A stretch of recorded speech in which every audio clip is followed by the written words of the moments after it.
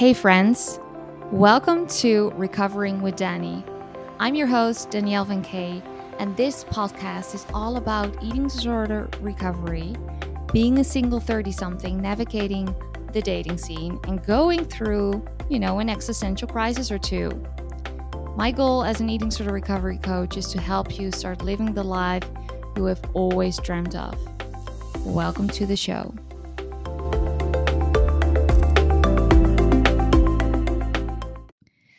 Hello, everyone. Welcome to another episode. Oh my freaking God. I was just acting so cool, like, I have a bit of a cold going on. I'm probably not going to be sick, blah, blah, blah. Holy fuck. I got so freaking sick. I really got the flu.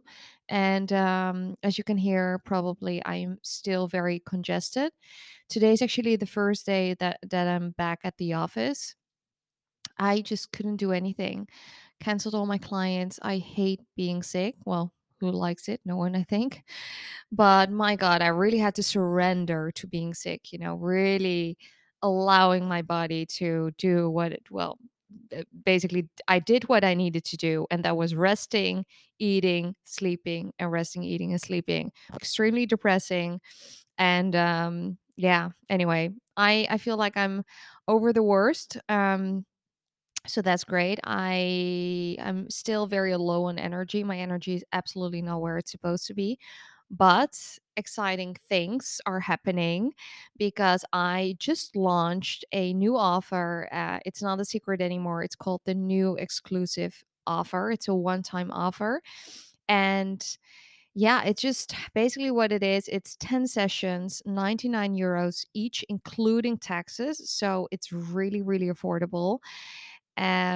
Objectively, I would even say, because if you compare that to other coaches who have been in the field as long as I have, it's objectively, I would say, pretty affordable. So 10 sessions of in total of 990 euros, again including taxes, and you can implement those sessions whenever you want for an entire year. So it's really cool because a lot of people feel like, oh my God, I've been on the wait list forever. So it's really handy to have paid off those 10 sessions already and know that, you know what, Danny is just one text away. Even though I've had a session I don't know, weeks ago, I kind of feel like I'm struggling a little bit and I just want to talk to someone or get some confirmations or ask some questions. I'm just, like I said, I'm one text away. You can text me, say, hey, I want to have a session next week instead of an option. Of course, that is an option because people who are already my clients, and you're going to be my client if you're already paid off the exclusive offer, then I'm just one text away and we'll plan in a session immediately. So I have to be transparent. Obviously, I pre-recorded this episode a slight bit, well, literally the day of the launch. So as of now, there are currently 4 spots taken out of the 10. So honestly, at the point when this podcast is airing or this episode is airing, I don't know how many spots are still open. But don't wait too long if you feel like, you know what, this is a really, a once in a lifetime offer, and I really want to do this. Sign up.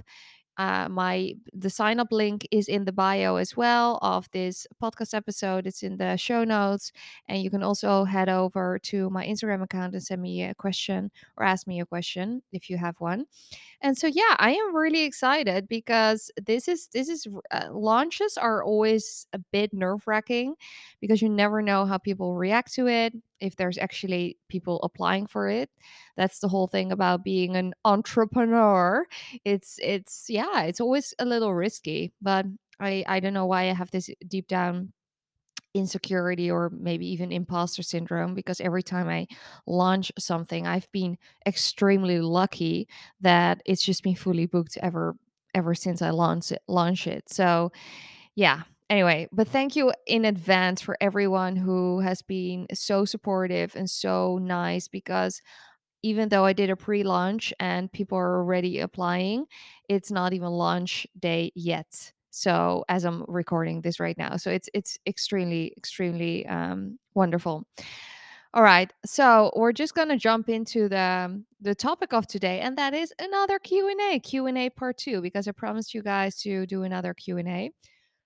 Sorry. See, this is gonna happen more often. So what I did in the first episode the first one, is that I didn't prepare any questions or answers, that is, to the questions that you guys asked, because I feel like this needs to be kind of like a one-on-one session. And of course, if a client asks me a question, I don't have the answers written down in advance. I haven't prepared anything because I don't know what my clients are going to ask me. So I'm going to do the exact same thing here. I'm just going to read through the ones that I've saved. And I have no idea what I'm going to read right now. So let's just start off. Again, everyone stays anonymous. I'm probably going to do another question sticker pretty soon as well. So yes, then we can have. Oh my god, I have so many. I honestly don't know where to start. All right. First thing that comes up is the binge restrict cycle.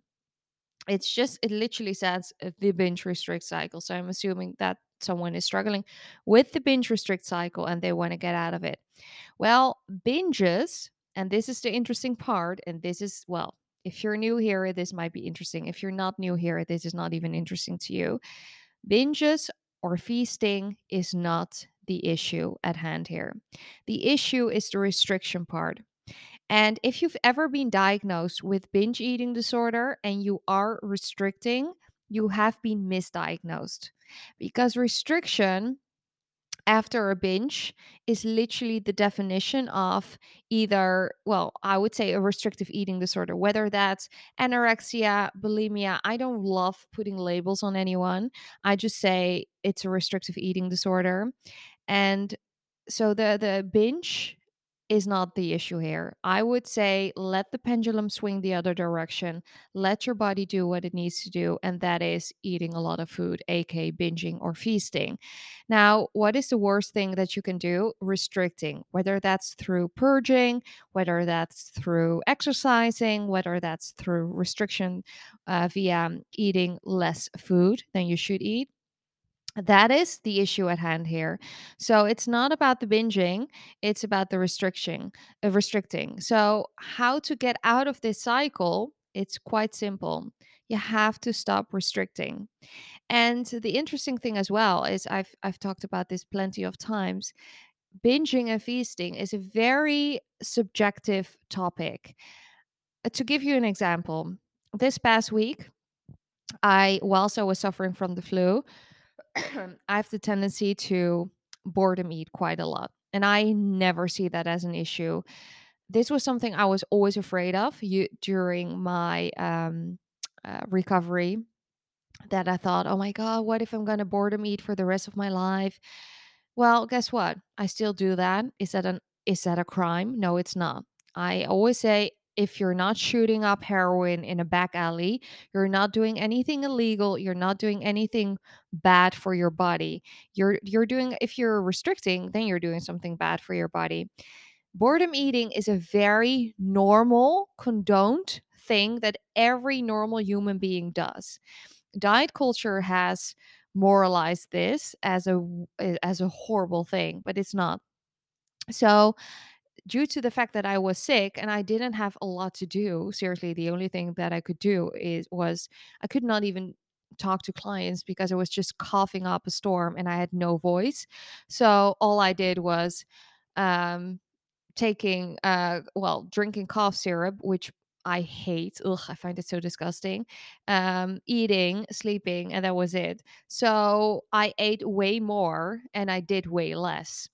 And I was, usually in those kinds of periods of my life, I think, wow, this is something I wouldn't have done if I still would have an eating disorder, because I would think, oh my God, I'm exerting no energy. Help, help, help. I need to lower my intake even more.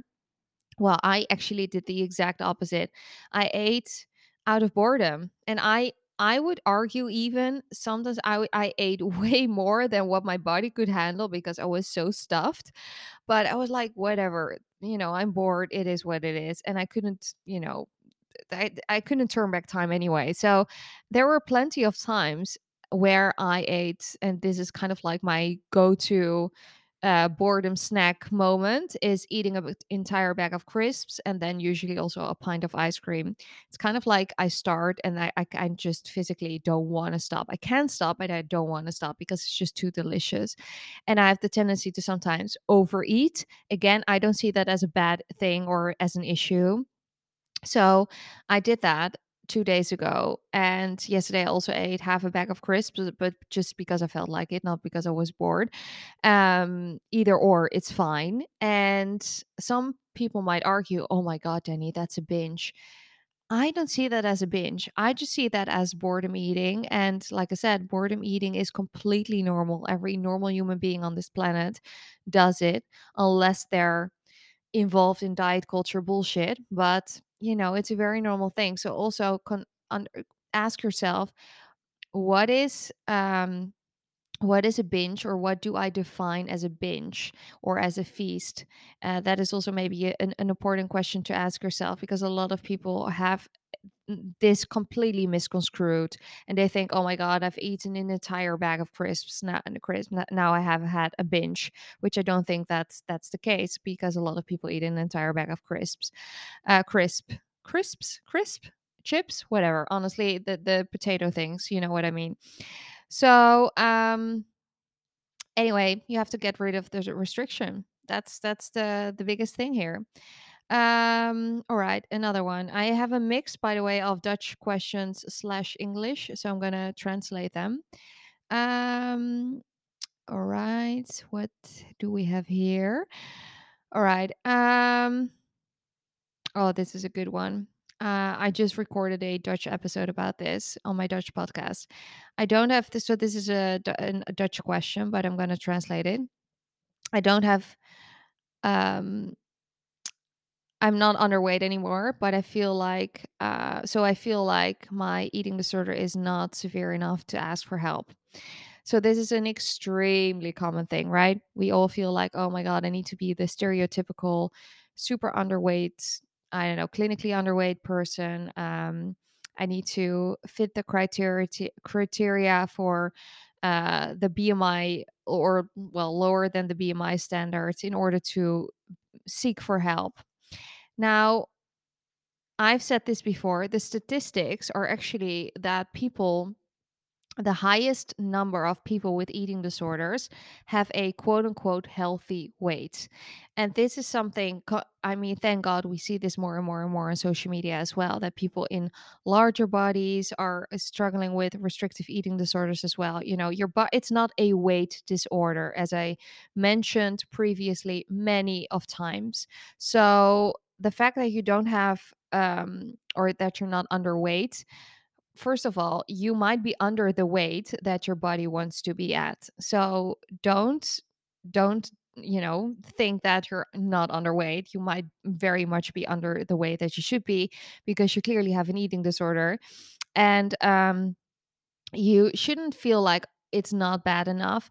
I mean, do you really want to hit rock bottom in order to ask for help? Is that what you want? I know you don't want that. So let's not get you there. And you're like, I help people with literally from all walks of life.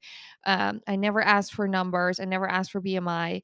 Everyone is sick enough, everyone is valid to ask for help. It's not a weight disorder. Your weight doesn't define your mental health, okay? Very, very, very big important thing to remember. All right. Someone asked, I'm feeling exhausted in eating disorder recovery. What do I do, or what to do? So, this is also something I have recorded a podcast about, or an episode about. It's called Recovery Burnout. I've also dedicated a couple of posts to it. Now, this is something extremely common as well. Everything I'm gonna read up or read out loud is common, of course. um, Feeling exhausted in recovery is a very common thing. And here's the thing. So I need to I need to cough again. Hold on. Oh my God. It's kind of slowly dying here. So I think personally, and I was one of them, that recovering from an eating disorder is highly, highly, highly underestimated. Everyone needs to see recovering from an eating disorder as their main priority. This is your job. And I would even argue this is your full time job. And if you already have a full time job on top of that, you have to imagine that that's just, it can be quite overwhelming. So, this is the complicated thing. I always advise everyone, if you have the ability, and I know that's not financially feasible for everyone. So I congratulate everyone. I give you all the accolades. If you are in recovery and you're studying full time, or you're working full time, or you have multiple kids to take care of, or even a kid to take care of, or so many things on your plate, no pun intended. I congratulate you. I well, not even congratulate you. I give you all the accolades and a round of applause, because it's freaking exhausting, you guys. Recovery is exhausting. And I underestimated it completely. Whilst I was in recovery, I thought I knew what exhaustion was. Hell no. Oh my god, I was way more exhausted than I ever could think of being. I mean, it was beyond exhaustion. And now, of course, I also have Lyme disease, so it's a little hard for me to say, oh, you know what, I am the biggest role model here and the best example, because I have already had a chronic illness which caused a lot of exhaustion. But you have to imagine that your body is in complete repairing mode all the freaking time. You're getting out of the deficit. Your body is doing all these things, eating induced hunger. It's trying to climb out of nutritional rehabilitation. It's trying to repair your organs. It's doing so much at the same time, whilst you're trying to juggle all the things that you just have to juggle if you are a human being living in society. So feeling exhausted is a very common thing. Now, what can you do about it? If you can, and I've said this before as well, step away a bit from your daily obligations. And if you can, here's the thing: if you can, if you can't, if that's not even feasible financially, emotionally, spiritually, you name it. Of course, if you have, I don't know, a couple of kids running around and they need you, you can't just say, guys, I'm not there. No, this is why a lot of moms, actually, and I've been helping a lot of moms in the past years. They said, Danny, honestly, going away to an eating disorder clinic or a unit was a breath of fresh air, because I kind of had the excuse to take time for myself, and I wasn't there to take care of the kids. And although they felt guilty, they also felt like, like that. So I completely understand that. So if you want to implement that in your day to day life, I would say you have to find something sustainable and something that works for you now. So take a breather, take a step back, implement more self care, more moments for yourself. Focus on your breath. Use the 478 method or the 444 method. And yeah, really make sure that you don't underestimate recovery, because underestimating recovery is like what everyone does. I think a lot of people think, oh, I will just do this on the side. You have no idea how mentally and physically draining it is once you actually are doing it. This is the feedback that I get from everyone. So yeah, that's kind of my tip. Take a step back if you can. If you can't, then yeah, I would say, implement self-care as much as you can, and rest a lot. All right. What do we have more? Let me see. Oh my god, I should have kind of read these ones before, because now I'm just scrolling through so many ones. Okay, can't stop eating sugary things after eating a piece of chocolate, someone says. Will I ever eat normally again? Not always so much food. So that's kind of a follow up question from the same person. So, first off, can't stop eating sugary things after eating a piece of chocolate. Well, honey bunny, that is extremely normal. It's A, eating induced hunger, but B, it sounds like your body is in a chocolate deficit. So if you give your body as much chocolate as it wants, whether that's chocolate bars on end every single day, that's what it needs. So if you feel like you can't stop, I would say eat as much of it as you want and as you can. And then at some point, your extreme craving, your extreme mental hunger for chocolate, that chocolate deficit will be filled up. So you have to let the pendulum swing the other way. Let the chocolate pendulum swing the other direction, the other way. I wouldn't say the same thing, but it's so freaking important to allow your body to eat the thing that it needs so badly. And currently, clearly, that's chocolate. And if you feel like other sugary things as well, go do that. Your body clearly is in a sugar deficit. And let's face it, most people in having an eating disorder, the first things that go are things with fats and sugar and carbs, just the fun foods. So allow your body to eat as much of it as possible, and I promise you that extreme mental hunger for those foods will taper off. And you said, will I ever eat normally again? Yes, that's the thing. It will taper off. I promise you. I know it's hard to believe because you might be in it right now and you feel like, oh my God, this is never ending. It can take some time. I'm not going to lie. It can take some time. Also, depending on how big of this energy deficit is or this energy debt, you have to pay off a lot of chocolate in order to get out of this debt. So it's freaking normal. And yes, you will eat normally at some point. I promise you. Um, all right. Oh, this is a good one. Advice on how stop feeling selfish and guilty for prioritizing recovery and resting, etc. Wow, this is such a lovely question, and the reason is because um I understand that so many people. I had a session the other day with a client who we literally talked about this.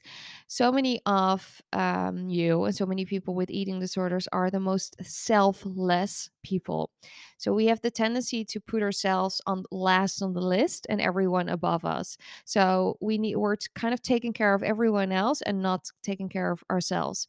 And so that feeling, that inner critic, that belief of I need to take care of other people and not of for myself, and that's also something that your eating disorder loves, is a very common phenomenon.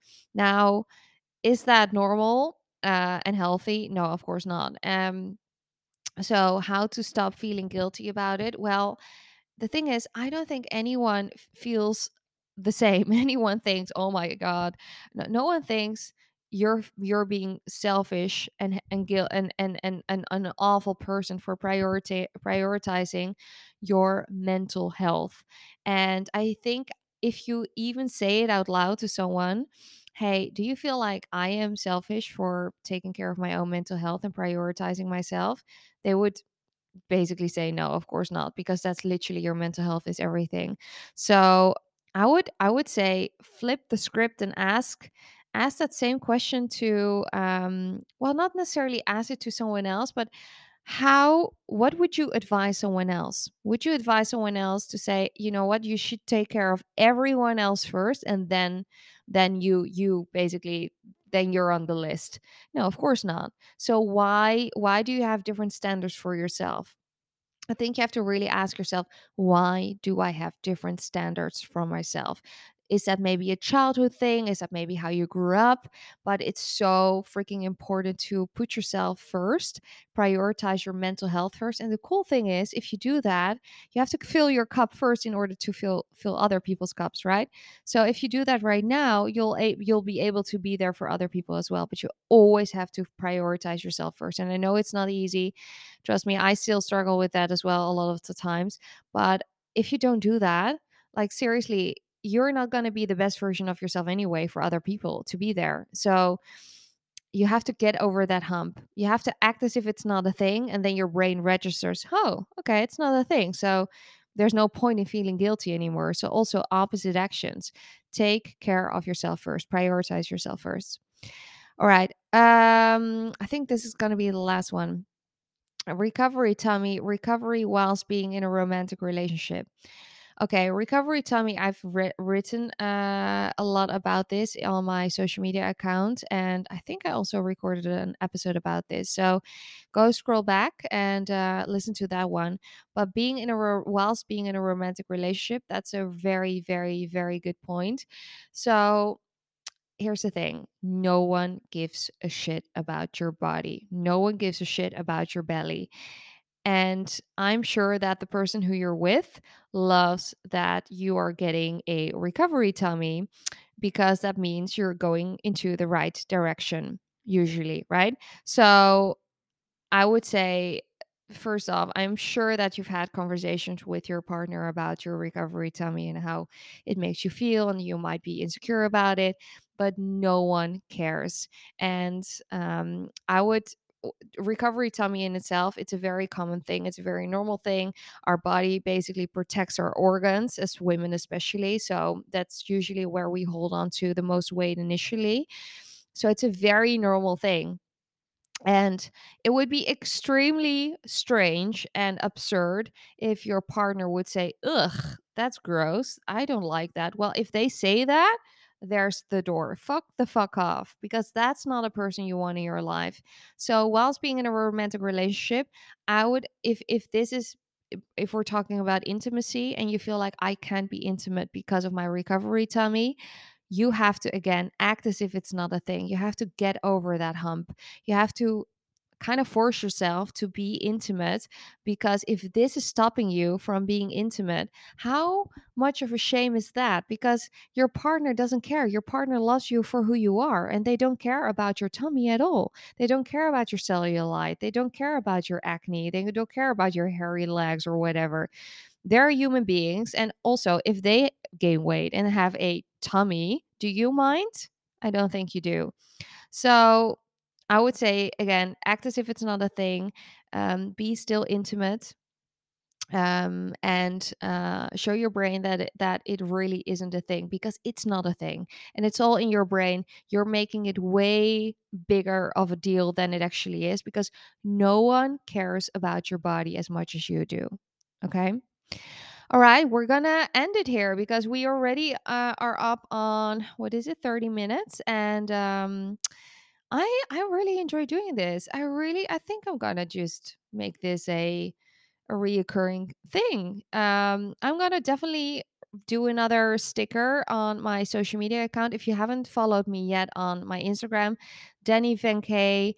I mean, you can ask me anything there. I get so many questions, so it's kind of overwhelming.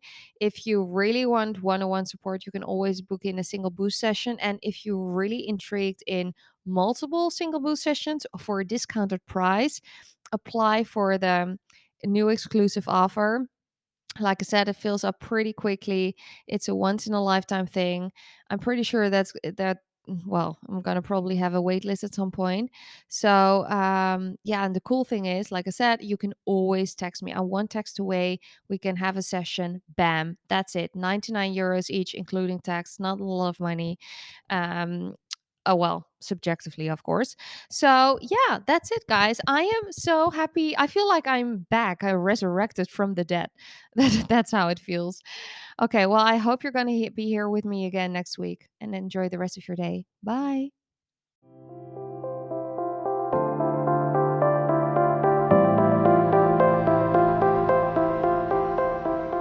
Hey, friend. Thank you so much for listening. My goal is to help as many people as possible, and if this episode supported you in any way, the very best way to show your appreciation and support me is by screenshotting and sharing it on social media. And I would find it is so cool if you could leave a review as well on any platform you're listening on. If you're looking for additional support, you can always reach me on Instagram at Danielle Thankay. See you here next week.